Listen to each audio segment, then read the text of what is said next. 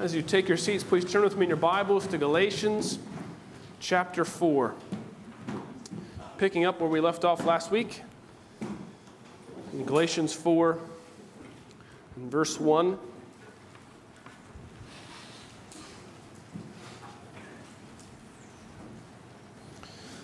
Beginning of Galatians 4, an especially rich summation of the argument Paul has been making so far in the book. Galatians chapter 4 and verse 1. I mean that the heir, as long as he is a child, is no different from a slave, though he is the owner of everything. But he is under a guardian and managers until the date set by his father. In the same way, we also, when we were children, were enslaved to the elementary principles of the world. But when the fullness of time had come, God sent forth his Son, born of woman, born under the law, to redeem those who were under the law, so that we might receive adoption as sons. And because you are sons, God sent the Spirit of his Son into our hearts, crying, Abba, Father. So you are no longer a slave, but a son. And if a son, then an heir through God. Formerly, when you did not know God, you were enslaved to those that by nature are not God's. But now that you have come to know God, or rather to be known by God, how can you turn back again to the weak and worthless elementary principles of the world, whose slaves you want to be once more? You observe days and months and seasons and years. I am afraid I have labored over you in vain.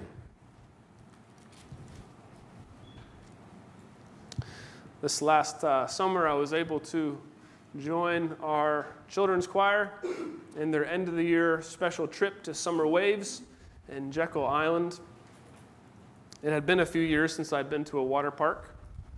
Enough years that I had some vague memories of having fun in the lazy river and fun in actually swimming against the stream. Like thinking that would have been an enjoyable thing. I must have been in middle school. Last time I was in shape enough to be swimming well enough against a stream to make any progress. I'm not sure what my memories were, but now going as an adult with my own children, going against the stream of the lazy river was not fun at all. It was a different experience.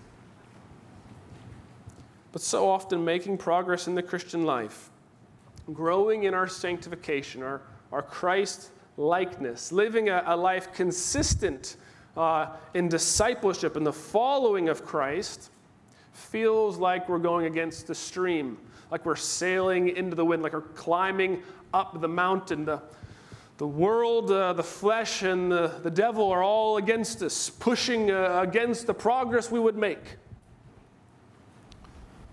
Perhaps you have had this experience of trying to make progress in the Christian life. Perhaps you have indulged in destructive ways in the past, dealing with some kind of negative emotion. Perhaps there's anxiety or loneliness or discouragement, and you've turned to some other kind of food or drink or inappropriate images to soothe or to salve the soul, to deal with the negative emotions. And perhaps you have at one point made progress in changing that pattern and trying to turn from finding peace and rest, rightness with yourself in those destructive ways, and you've made progress and you find freedom in Christ, and yet perhaps you know how those temptations are always there nagging at you. Every time you're lonely again or anxious again, there's the temptation to reach for that thing that you know leads to destruction, but does give a little hint of respite from the desires or from the negative emotions. You might think in some ways that the Galatian churches, under the influence of false teachers, have returned to the way they had been dealing with their weak and weary souls. They had lived lives before Christ. They remembered a day very distinctly. They didn't have the fresh living water of Christ to slake their souls. When they had to turn to law-keeping and to their own righteousness and their own religiosity to give themselves some right standing, some peace in their own heart. And as life has gone on in the Christian life and in following Christ, they have been pushed back. They have backslidden into old ways. Ways of being justified before God and before one another that come through works righteousness, law-keeping, the old Jewish or pagan religion.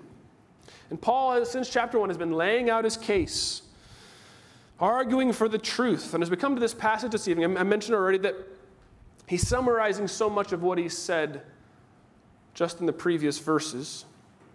And I think we can further summarize this section as one clear argument, I hope. 3 R's to help you in your note-taking if you do that. His first point being that you ought to remember where you have been. Remember where you've been. Realize where you are and repent. Repent to where you should be. Remember, realize, and repent. And here in these verses, Paul takes us to some of the most profound and concise theological argument in perhaps all the New Testament that we'll seek to work through together this evening. Look with me at verse 1. Again, he's returning to what he's been saying before about the different eras in the history of God's people. Remember, it seems like Abraham's and the patriarchs' era was an era of promise and of grace. Abraham clearly didn't earn his standing with God. It was by grace. But the thinking of the Galatians, the Judaizers, was that, when Moses came, the Abrahamic and then the Mosaic era, things changed when the law came. But Paul has been clarifying. He's been trying to make it clear for them. No, the change, the progress of eras does not change the DNA. It's still the same basic structure. The way to be right with God is always by grace through faith. The law was never meant to be a ladder, but only a mirror in which you look and see what you should repent of. Paul has been saying in verse 23 that it was as if they were captives to the law. Verse 24, it was like being under a guardian until Christ came. Look at verse 24 in chapter 3 with me, what we studied last week. He says, "So then the law was our guardian until Christ came, in order that we might be justified by faith. But now that faith has come, we are no longer under a guardian, for in Christ Jesus you are all sons of God through faith." The coming of the law did not contradict or annul or change what came before. Justification has always been by grace through faith. And in verses 1 and 2, Paul is recapping, is going back and saying in a slightly different way what he said already. Look there with me. He says, "I mean that the heir," this is picking up on the last image of verse 29, the heir of God, heirs according to promise. "I mean that the heir, as long as he is a child, is no different from a slave, though he is the owner of everything. But he's under guardians and managers until the date set by his father." Perhaps you've seen the headlines in the news of the stories of Britney Spears or Michael Oher of the Blind Side movie fame, and the conservatorships that they were placed under by, Britney's case by her father, and Michael Oher's case by the Tuohy family. And of course, Michael Oher is suing the Tuohy family, and they're going to release him from this conservatorship. But the idea of conservatorship, there is a guardianship. The legal rights are somehow not their own. They belong to someone else, is sort of the situation Paul is speaking of here. There is a kind of legal guardianship that does not belong to a child, though he has a great inheritance he'll come to. For the children in the room, it's what Simba is singing about when he says, "I just can't wait to be king." Because he's not king yet. He's just a little runt of the litter. But he'll be king someday, and so he sings the song of how great it'll be when he can call the shots. That's what Paul is speaking of here. Paul's illustration apparently is a rather common thing in the ancient Greek aristocratic society. The father would indeed, as it says in verse 2, set a day when the son grows up into full maturity. And he comes to the training wheels are taken off, and he has full responsibility of the estate. The inheritance comes to him. Apparently part of the ancient Greek rite of passage of maturity involved the removal of a purple collar on the toga. And then when the boy was a full man, he would have a pure white toga like his father. Of course, the ancient Jews, even the modern Jews, have a very distinct coming-of-age ceremony, the bar mitzvah, where they are no longer bars or sons of their parents, but are then now sons of the bar mitzvah, of the commandment. They are fully responsible in their inheritance as Jews under the law, under the commandment of God. You know, in our own day, it's one thing that's often discussed. You know, we don't really have these ceremonies so naturally. Perhaps we have graduation from high school or one other thing. But in the ancient world, this was a distinct ceremony. When a boy became a man. So what Paul has in mind as he comes to verse 3. Look there with me. He says, in the same way, we also, when we were children, were enslaved to the elementary principles of the world. Now, there's much discussion among the commentaries about what exactly Paul means when he says elementary principles. He brings it up again in verses 8 and 9. So skip down to verse 8. Look there with me what he's saying there. He uses the same language. He says, formerly, when you did not know God, you were enslaved to those that by nature are not gods. But now that you have come to know God, or rather be known by God, how can you turn back again to the weak and worthless elementary principles of the world, whose slaves you want to be once more? Generally, the commentators put forward two different readings for what he means by elementary principles in these two places. The first would be a reading that a slavery to abstract principles of the law, whether that be the Mosaic law or natural law that is there, whether we realize it or not, that they're just it's part of life. The second reading would see slavery more to demonic forces, false gods, idolatry, something more related to what he's saying directly in verse 8. Of course, these two readings, whether they are the law of Moses or natural law or demonic forces, these are not mutually contradictory in any way. It is indeed a demonic perversion to try and use the law as a means of justification. Satan always loves to twist the law, to pervert it, so that even in our law-keeping, our doing of what is righteous or good becomes unrighteousness. We become proud or insufferably self-righteous.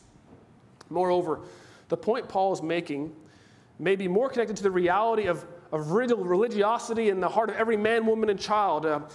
Whether they be Jewish and they get their right standing and their peace with God by their law-keeping, or whether they be pagan and they have a different way of making peace with the gods, whether it be sacrifice or some other law-keeping. This is the elementary principle. You know you have to keep law. Down deep, you know you have a conscience. When we say the law of God is written on all of our hearts, we may be more or less sensitive to that. Our conscience may be more or less informed. We all have the elementary principles, the ABCs and 1, 2, 3s of life we can't avoid. We know what's wrong deep down. And the demonic principle is for Satan to either make you one who rejects all law and lives like a rebel without a cause for the individual self, totally anti-law, antinomian, or on the other hand, to be the prim and proper, perfect law keeper, all the while making yourself more self-righteous. Either way, the demonic forces can influence or take us captive to the elementary principles, that law written on the heart of every man, woman, and child. And Paul is saying, remember that slavery. Remember what it's like to live like that, where you're fearful. You're never quite sure where you're standing. You're insecure with God. You're insecure in your own heart. You're insecure with your family and friends. You're always wondering, have I broken the law? Have I offended them? Have I offended God? There's no peace and security and rest as a son of God whose favor you can't lose. No, the old way of law-keeping, of keeping the law, either lends to insufferable pride, total rebellion, or a life of insecurity, a kind of slavery and captivity to it. No rest, no peace, like Lady Macbeth, unable to wash her hands, on the treadmill of trying to keep up with the standards around me, at school, at work, in the home, plagued by the guilt and shame, not ever able to match up to the level needed for acceptance, not quite fit enough pretty enough, athletic enough, smart enough, friendly enough, rich enough, always longing to be justified, to be at right standing with myself and with my peers and with God. This is the captivity of the law. Paul says, do not forget, but remember that. And then Paul takes us from remembering of what we were and where we've been to now who you are. Realize who you are. He's going to show us, realize what has happened and what has happened to you and for you. Look at verses 4 and 5. But when the fullness of time had come, God sent forth his Son, born of woman, born under the law, to redeem those who were under the law, so that we might receive adoption as sons. Apparently, my parents took me to the Philadelphia Art Museum when I was a boy. I don't remember anything from the inside of the museum. I remember running up the steps in the front like Rocky. But the actual seeing of the masterworks by Van Gogh or Caravaggio or whoever famous painters are in there, I had no appreciation for, no real interest in, and no memory of. And indeed, verses 4 through 7, this section can feel perhaps at some level like you're a kid in an art museum. These are perhaps nice words, perhaps familiar words you know from Christmas time. But if you go to an art museum later on, once you have an education, once you're a graduate student, I got to go back and see things I will never forget. Behold and appreciate the images, the artwork on the wall that were seared into my mind. You need a guide. These verses here need a guide.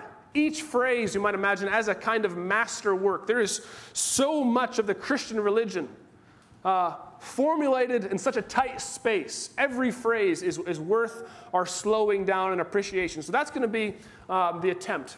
In the next few minutes, I'm going to walk the halls of Galatians chapter 4 and try to show you phrase by phrase the things you ought to know and to see and to appreciate about what Paul is formulating here, why these words are so deep. We'll work rather quickly, so I hope you'll keep up with me. The first phrase is there in 4a. But when the fullness of time had come, pleroma ton chronos. Pleroma is an important word, a Greek word in the New Testament. This shows up all over the place when Paul is explaining the relation of the Old Testament to the New Testament, and especially the coming of Christ. It's a way of summarizing really what all of the Jewish Old Testament religion had been. The true religion had been always a looking forwardness, a basic obsession with waiting. The whole of the Bible is about it, if you think about it. Whether it's all the how long, O Lords, throughout the Psalms, whether it's Abraham waiting for a son, or Israel for liberation from Egypt, or liberation from the Promised Land, or liberation from exile, for another Davidic king. It's the longing of all the prophets, all the hopes and desires never fulfilled.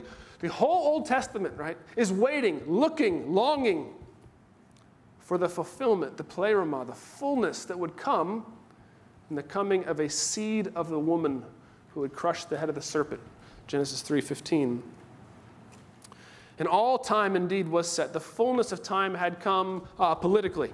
It was the Pax Romana, the Roman peace. There was political relative peace. There were Roman roads so that the gospel missionaries could go out. Not only was there political fulfillment, there might say there's cultural fulfillment also. The lingua franca, Greek language spread by Alexander the Great. Hellenistic culture made the world united in one way or another. We might say not only politically fulfilled and culturally fulfilled, but also missionally the table is set. The Maccabean revolts and the Jewish diaspora had spread Jews all over the known world, which will, of course, end up as missionary spots for the Christian missionaries like Paul to go to and preach and set up camp. So the whole table is set. The time is fulfilled by the sovereign, providential working of God, all things together in the plan of God. The fullness of time, even the fulfillment of time. The second phrase on our tour says, God sent forth his Son. I hope you see the profundity. He didn't make a son. He didn't anoint a son. He didn't choose a son from a list of options. No, he sent one forth that was already with him. He sent forth his son. That is, there is a kind of claim to a pre-existence here. And of course, this is bedrock Christian doctrine of how the New Testament relates to the Old. Who Christ is. John 1:1, the very first concept John must press upon you. In the beginning was the Word, and the Word was with God, and the Word was God. The Word, the Logos principle, in the Greek philosophical tradition, the summary of all wisdom that relates to Genesis 1, the in the beginningness, that relates to Proverbs chapter 8, the wisdom word personified in the beginning, creating with God, the wordness who is in the beginning. What is Genesis 1 about? The creation by speech, by the word of God. The sending forth of the Son, the pre-existent Son who is with God and is God, all bound closely into the claim Paul is making. Fully God and fully man, pre-existent with him from the beginning. Our third phrase, the masterwork of verse 4c, said, God sent forth his Son, born of woman. So essential is this truth that we confess it each Sunday morning in the Apostles' Creed. Born of the Virgin Mary. He's neither appearing to be man, just really God behind a skin cloak, nor appearing to be God. He's not really God, but he seems like it. Nor is he a kind of mixture of the two things, nor is he kind of a split personality. No, he is paradoxically, defying all logically, both 100% man and 100% God. He is God incarnate. God, the infinite, eternal, unchangeable one, through the mystery of the incarnation, enters the finite and temporal and the flesh of man. That's the claim. Eternal Son of God, sent, born of a woman. Why?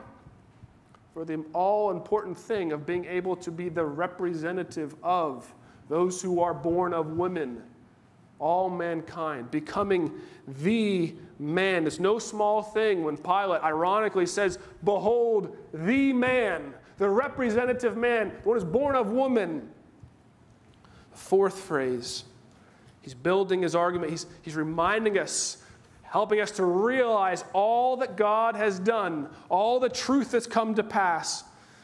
Verse 4d, born of woman, born under the law, so that we might say he is a representative who is a full covenantal participant. The covenant of works under which Adam is born into, under which we are all born into as soon as we take our first breath, so Jesus Christ is born into a covenant with God that is broken. Jesus, born of a virgin, born under the law, is not fallen, is not broken. He then goes on to keep the ceremonial and moral law to its fullest extent, fulfilling all the requirements for blessing, and moreover, not only actively fulfilling all righteousness, keeping all the Ten Commandments perfectly, every second of his life in his head and his heart, but also taking upon all the curses as the representative, passively fulfilling all righteousness, taking on the wrath of God as one who is under the law. The blessings and curses of the old covenant law, of all that's in Genesis, all that's in Deuteronomy, all that's repeated for each of the generations of Israel. Jesus takes himself under the law to fulfill the law. Fifth phrase. Each of these, of course, deserves a sermon. Each of these is a kind of iceberg, only the very tip showing. Fifth phrase, verse 5a, to redeem those who were under the law. That is, what had happened in Eden. Under the law of do not eat, they fell, they were put under the law. They too were under the law and fell under the curse of the law. And being under the curse of the law, what has happened to them? Well, they are exiled. They are coming under bondage. They are losing the ability to not sin. They are given over unto sin. They are slaves to the ways of the world, the flesh, and the devil. They have no ability to fulfill the law in them. They need to be bought back from slavery. And the word in the ancient world from which you buy someone from slavery is redemption. They are born out of exile. That is, there's a price paid for them. The price that Christ pays both actively in his perfect righteousness, his stores of righteousness paid on our behalf, and paying the debt, the weight, the curse of sin. He swallows that up. There was a righteous standard at a price you couldn't pay. You couldn't redeem yourself. You couldn't buy your freedom. And the thing that's undone by Christ that happened in the beginning, he buys us, redeems us from slavery.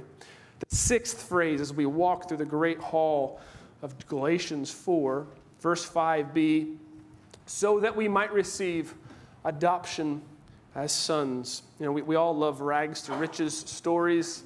I imagine every little girl in here, would love to have happen what happened to Anne Hathaway in the Princess Diaries movie, where one day she wakes up and finds out she's a real princess. She never knew. She has really been a part of the royal family all along. Indeed, that ridiculous plot isn't ridiculous enough for what happens to us in Christ. We who are slaves, we who are far from God, are not only bought free out of slavery, but free and then put into the royal family, adopted into the family of God, the King of Kings and Lord of Lords. We are in that family. Not only are you bought out of slavery and adopted in the royal family, you're moved from Rincon to the French Riviera, from Compton to Malibu, from the slum to the Ritz. And this too, this idea that we are now made sons, is something that it's embedded there in Genesis 1. Even in the phraseology that's in Genesis 1:28 and 29, we are made in the image of God. In Genesis 5, verses 1 to 3, we are told a little more about what image and likeness means. Moses, in writing Genesis, explains that God made man in his image and likeness, and in the same verse next to it says, Adam fathered Seth in his image and likeness. That is, something in being the image and likeness of God is a kind of sonship. We are meant to have a sonship in the same way that, that boy is a spitting image of his father. He bears his image and likeness. There's that embedded in the image and likeness we're meant to have with our Heavenly Father. To be holy as he is holy. To bear the marks of his character. To reflect back to him his glory. And then verse 6, he clarifies it all for us. Because you are sons. Because you are sons. Remembering where you've been. Realizing what you are. Because you are sons. God sent the Spirit of his Son into our hearts, crying, Abba, Father. There's not many verses in the Bible where we can see all three members of the Trinity in one line. This is one of those places. The Father sending the Spirit of the Son into our hearts, crying, Abba, Father. That same Spirit, of course, who's there in the beginning, the same Spirit who hovered over the face of the deep, the same Spirit that was breathed or spirated into the nostrils of the first man, made in the image of God, the same Spirit that is the regenerating Spirit, the Spirit of God that changes our hearts of stone to hearts of flesh, that brings new life. This Spirit changes not only the way we image back our likeness to God, but our intimacy with God. Dr. Keller is helpful, I think, in explaining the significance of Abba, Father. Daddy is not quite a helpful translation. He says that in the South of America, South America, but southern United States, in the South, you have some adult children who speak to their parents as Papa or Mama. And that's not in a childish or disrespectful way. Papa, when given from an adult to their father, has both a familiarity to it and a reverence to it. And I think that's accurate in my experience. You all are probably better witnesses to that reality. But Abba catches both of that. It is it's not trite and it's not childish. No, it has the warmth of familiarity combined with the reverence of the position of father. So he sums it up in verse 7. You are no longer a slave, but a son. And if a son, then an heir through God. Again, for the children in the room, Simba, when he's wondering about his own identity, looks into the heavens and sees Mufasa in the clouds, and in the inimitable voice of James Earl Jones says, be who you are. That's what Paul is saying here. We cannot fall back into who we have been. We must be who we are in Christ, not slaves, sons. We must remember, realize, and very briefly repent. Look at verse 9 with me. That really is the main point. That's what Paul is driving at. But now that you have come to know God, or rather to be known by God, how can you turn back again to the weak and worthless elementary principles of the world, whose slaves you want to be no more? You observe days and months and seasons and years. That is, you always know your functional religion, what you really believe by how you use your time. It says, I'm afraid in verse 11, I may have labored over you in vain. Indeed, this is the tone that Paul has used all along. He's unafraid to play the personal pastor card. I was there when you converted. I was your discipler. He's not afraid to shame them. I think I've been working in vain. He's willing to do anything it takes to turn them from going to destruction, from falling into the elementary principles, from following law unto death, to repent and bring them back unto life, and by grace through faith, living a life of freedom and joy, and before the Father, not insecure about what you stand, but knowing a Father who loves you, a Father intimate enough you can cry Abba to, who sends his own Spirit, who Father, Son, and Spirit throughout the fullness of time has come to save you. How could you go back again? For the believer who has decided to follow Jesus, there is no turning back. Though none go with me, no turning back. Though none may follow, no turning back. Remember the slavery that you've been in, the running of the rat race of life. Realize the freedom you have tasted in Christ and repent. Turn to him even in this very moment. Let's pray together. Our Father in heaven, I pray that we would see with clarity the antithetical nature of living according to the ways of the world, the elementary principles of trying to live a life that matches up to the expectations of even my own self or the world around me, the expectations of a certain amount of achievement, a certain neighborhood to live in. Father, help us to be continually repentant of the natural way we get blown along by the current of life, falling in again to works righteousness. Help us to realize who we are and to be who we've been made to be by the power of God throughout history, even to this moment. We ask in Jesus' name, amen.